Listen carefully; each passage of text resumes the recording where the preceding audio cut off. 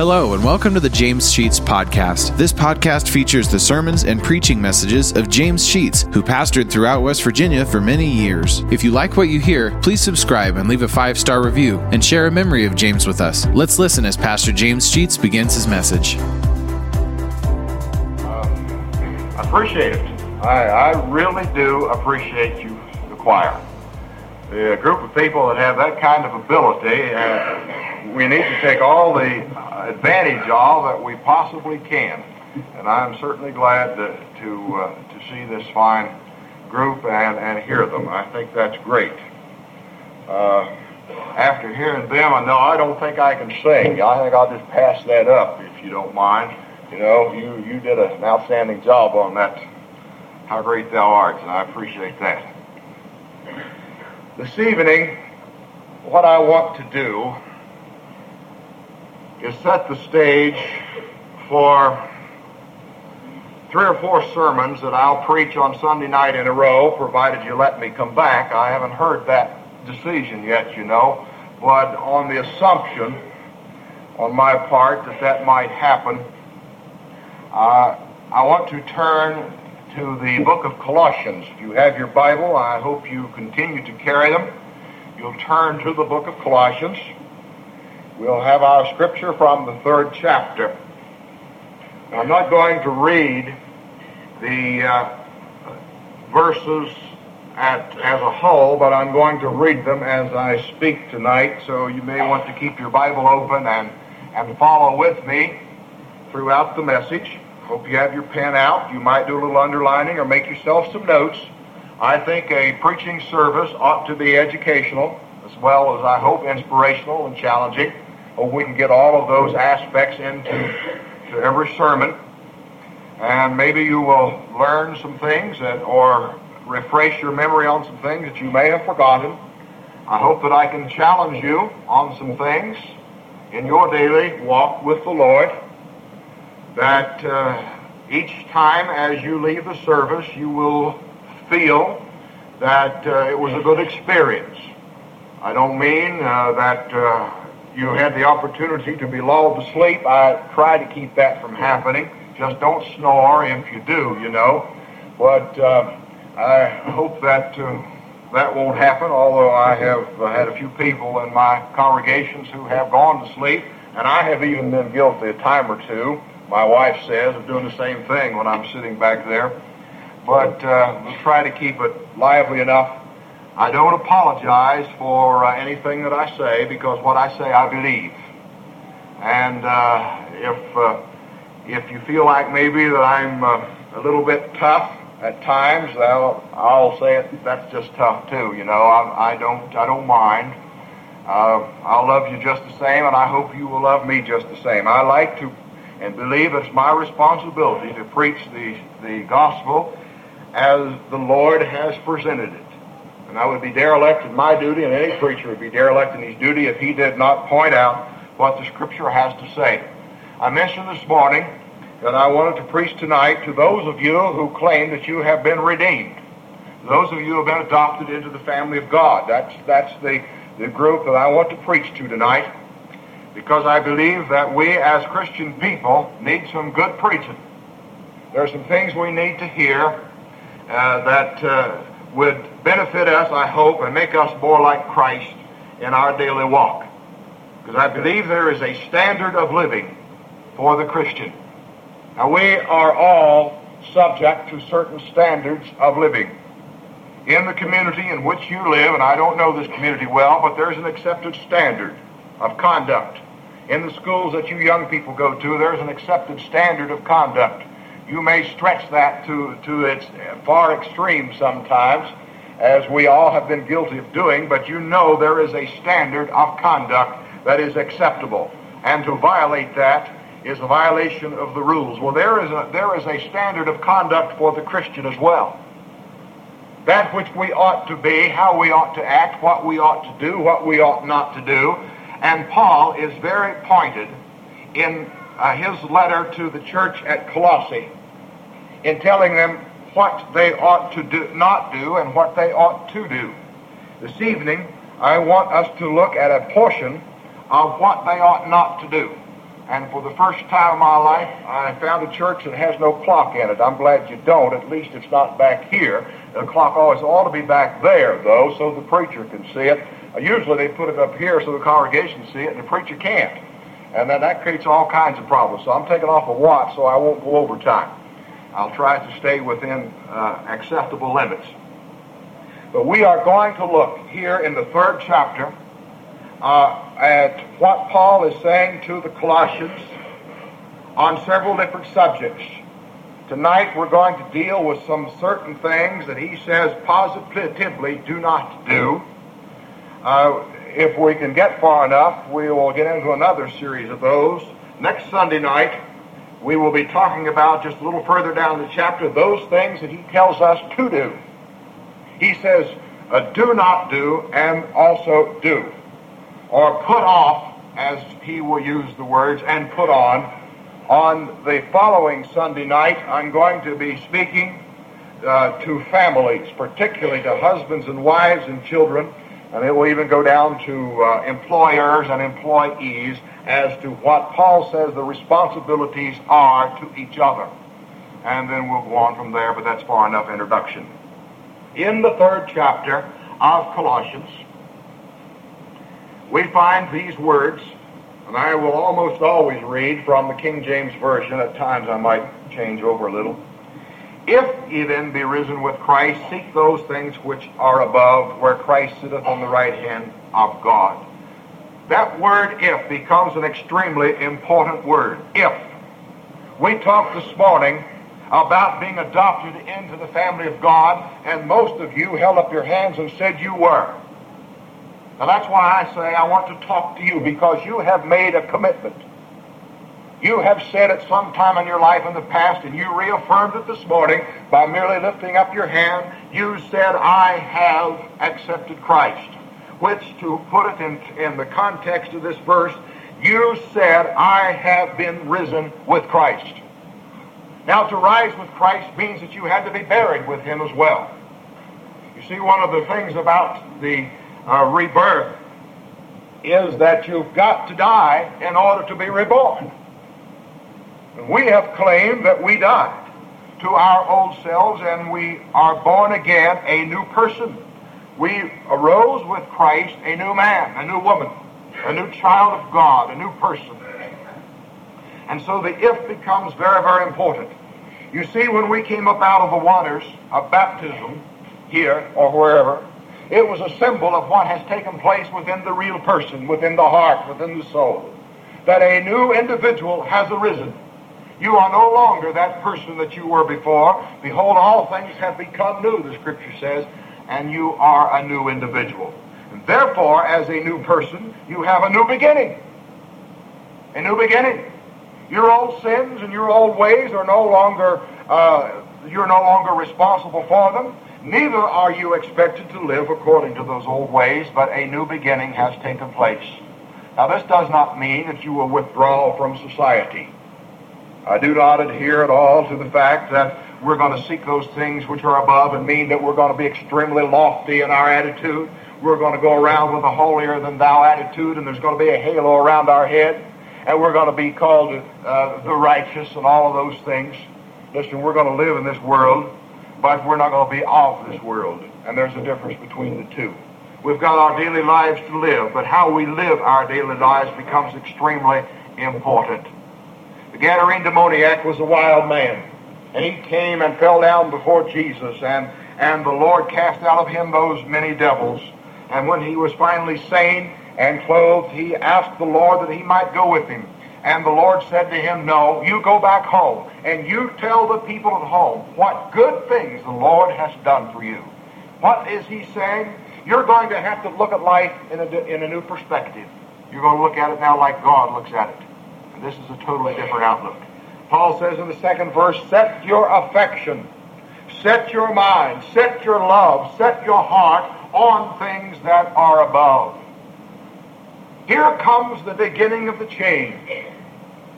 We no longer will look upon the affairs of life, upon other people, upon the world in the same light that we have seen them before. What the world considers important will not be important to us. Now, what does the world consider important? If you had to pick out a word and say this is the most important thing in all the world to society in general, to your neighbors and friends, what would it be? I would suspect that way high on that list would be the term money. I suspect another term would be prestige, and another term would be social status, and another would be power, and we could go on naming those things that the world considers important. Now, I'm not suggesting to you that you ought not make money, because you certainly ought. There are some things that you need to do with money that are important and purposeful in God's sight. I'm not suggesting that you ought not to have an acceptable position in the community where people look up to you. I'm not suggesting that you ought not be important or have a social status or have a certain amount of power. Those things are all right. It depends upon your perspective. Do you look at those things in terms of what it's going to do for you, or do you look in terms of what it's going to do for the Lord Jesus Christ? And this becomes the difference in the person who is worldly and the person who is godlike. It's his perspective, how he looks at the same subject. And so as a Christian, our getting will give way to giving. As a Christian, our ruling will give way to serving, and our avenging will give way to forgiving. You see, there's a different perspective on what we do. In the third verse, he talks about your life is hid with Christ in God.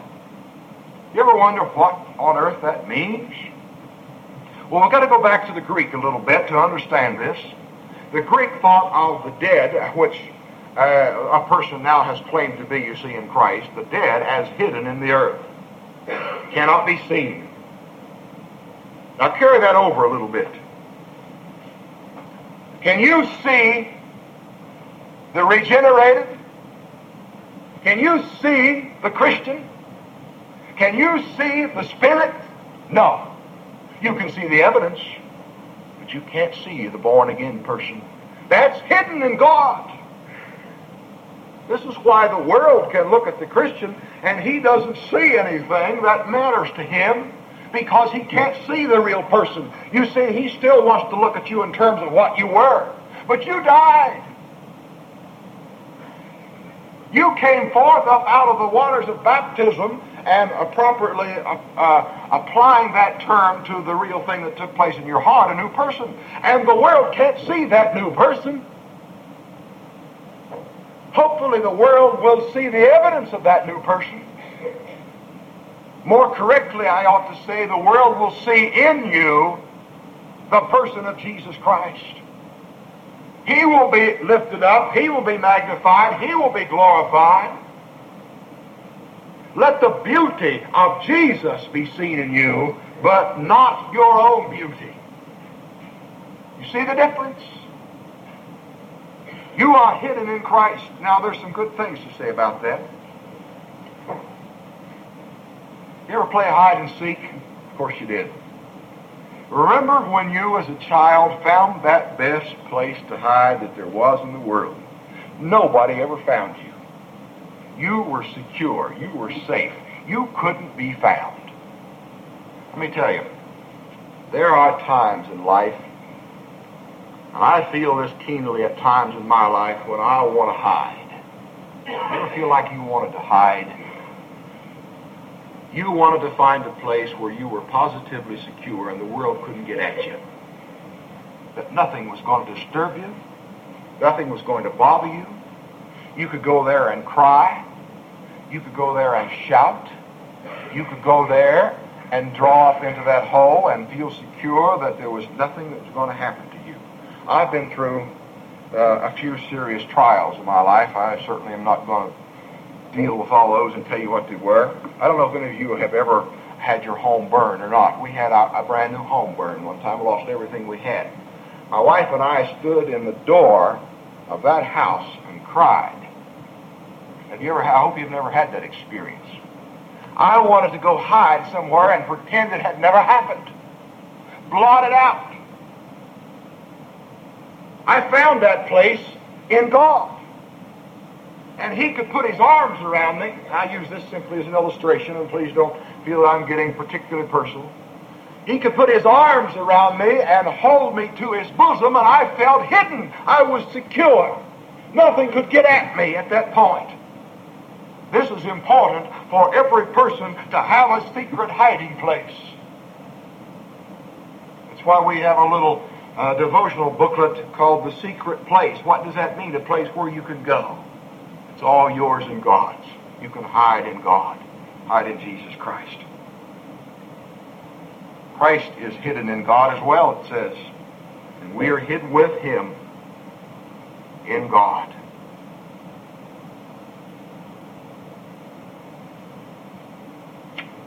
Now, very quickly,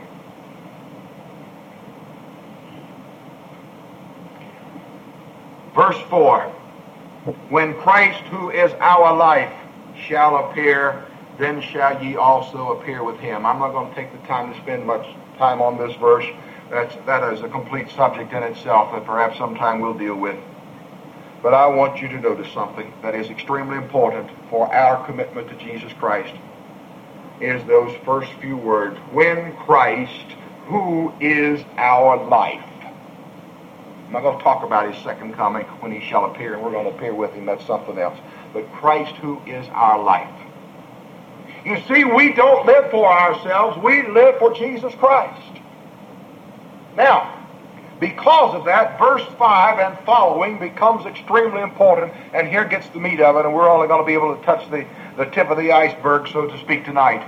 In verse 5, he is saying, now, Christian, you have committed yourself to God. You have believed in Jesus Christ. You have died to your old self, and you have risen anew. Therefore, there is a standard of living that you need to understand. Now, I'm not proposing that every Christian is going to completely abide by this standard of living. Matter of fact, I'm not proposing that any of us will completely abide by it. I'm suggesting to you that all of us will fail and falter on many of these things. But I am saying to you that we need to know what the standard is, that we can pattern our lives after it and strive toward it, although we may not completely succeed in accomplishing it. In verse 5, he says, mortify, therefore, in your members, that is, kill, that is, destroy, that is, surgically remove, if you will, and that's what the word mortify means. It means to remove from you, from your person, from your being, just as if you would surgically remove it. He's saying if there is something about yourself, like he is going to refer here and give us a list of in a moment, and I'll read them to you. He is saying, surgically remove those things from you. Now let me tell you, he is pretty firm here. He is telling us that there are a few things that we are absolutely advised to refrain from doing as Christian people under extreme circumstances. We are not to participate. All of us at times have indeed participated, I'm sure, at least in mind and in thought of some of these things, if not in fact indeed. Look what he says they are: fornication, uncleanness, inordinate affection, evil concupiscence, and covetousness, which is adultery. Now, I find it very interesting to see that he does something here. The first group of those, with the exception of covetousness, deals with sexual sins. They all do. And then he adds to that list covetousness, which he places in the same category. Surgically remove your desires, your tendencies, your urges to participate in these things as a born-again Christian. Put to death all of these things. If you will look at that list and observe them carefully, you will discover that any one of them will absolutely destroy your testimony as a Christian. I'm not going to deal with all those sexual sins. There's no point in doing that. But you think about those. But I do want us, in the little bit of time we've got, to look at the word covetousness, which he places in the same extreme category as he does all those other sins. Covetousness is the desire to have. Covetousness is the desire to have, and I'm going to add one word to the end of it. Covetousness is the desire to have more. Someone asked Nelson Rockefeller one time how much money it would take to satisfy him, and his response was just a little bit more. You and I say if we had that kind of money, we'd be absolutely satisfied. But let me tell you something. You better be careful. How much does it take to satisfy you? And you'll have to respond with him probably like I will have to respond. I would like just a little bit more. Money or prestige or power or physical possessions or you name it. And if we are so intent upon gaining material wealth for ourselves, which in itself is not bad, except as it detracts from or destroys our testimony for Jesus Christ, then it becomes a sin. Now make sure you understand what I've said. Possessions in themselves are not evil. A good bank account is not bad. A person who is a millionaire I respect, and I believe the Scripture does as well. It only becomes a problem when all of the physical things of life become more important than it is to serve Jesus Christ, who is our Lord and Savior. That's when it becomes a sin. That's when Paul says, surgically remove it from you. I've always wondered if the Lord thought that I was coveting money because he never seemed to give me any. I don't know. Probably that's right. If I had it, I couldn't use it if I did have it. I don't know about you. I probably would go down the drain with it. Let me tell you something. Covetousness is like pouring water in a bucket that has a hole in it. There's never any satisfying. If you covet money, the day will come when you will steal. Mark my word. Listen to what I say. If you covet, the day will come when you will steal. If you desire prestige and a name for yourself, the day will come when your evil ambition will lead you to do things that are not right with the Lord. If you want power, the day will come when you will be a tyrant. If you want power, you will treat your family in tyranny. You will be nothing but a boss who shows no love in his reaction. There's nothing wrong with being a boss. It's how you use that responsibility and that power that becomes the evil. You see, he says covetousness is idolatry. Notice what he says, covetousness is idolatry. Covetousness is the worship of an idol. A man by the name of Goulet, of whom I have read on a few occasions, says that idolatry is an attempt to use God for man's purpose. Listen to his words. Idolatry is an attempt to use God for man's purpose. I heard a sermon title one time that I thought was pretty good, till I thought about it a little bit. The sermon title out on the board out front of the church said, "Put God to work for you." You know, I'm always looking for sermon ideas, and I saw that, and hey, that's pretty good. I'm going to use that. And I got to thinking about it, and you know that's blasphemy? You can't put God to work for you. You work for God. Seek God and His righteousness, and all of these things will be added unto you, but it's a total different perspective. You do what's right in God's sight, and you'll be working for God to the point that you will receive blessings in return, but don't think that you can do something that will put God to work for you. He's not on your payroll. We're on His, and there's a whole different outlook. We're on His payroll. I have a little bit of problem with some of the TV preachers who advocate, and I have seen this just recently, one that said, was reading some letters from some people who have been appealing for money, and they read this one letter that said in essence this, that the listener sent $1,000 to a contribution to the particular organization. You might know what organization this is, and that's beside the point. And they read his letter on the air, and he responded and said, I sent $1,000 to you last week, and I got $6,528.10 today in the mail that I didn't expect. Now, maybe he did. And God may have sent it to him. But the inference from the TV preacher was, you send me $1,000 and you'll get a similar story. Don't you believe that? You worship and serve God. And if part of that worship and serving God and your part is to send $1,000 or to do whatever you want to do, that is fine, and God will bless you for your faithfulness. But don't expect that you're going to put God on your payroll for a sixfold return on your money. If that were true, let me tell you, I'd put all my money right out here on the table right tonight if I thought that I was going to get sixfold return tomorrow morning. Wouldn't you? It doesn't work that way, folks. That's idolatry. The Scripture says, seek ye first the kingdom of God and his righteousness, and all these things will be added unto you. I have just begun to scratch the surface as to what Paul is saying that we ought to do and not to do. There's another section we'll not get tonight. We'll do it next Sunday night.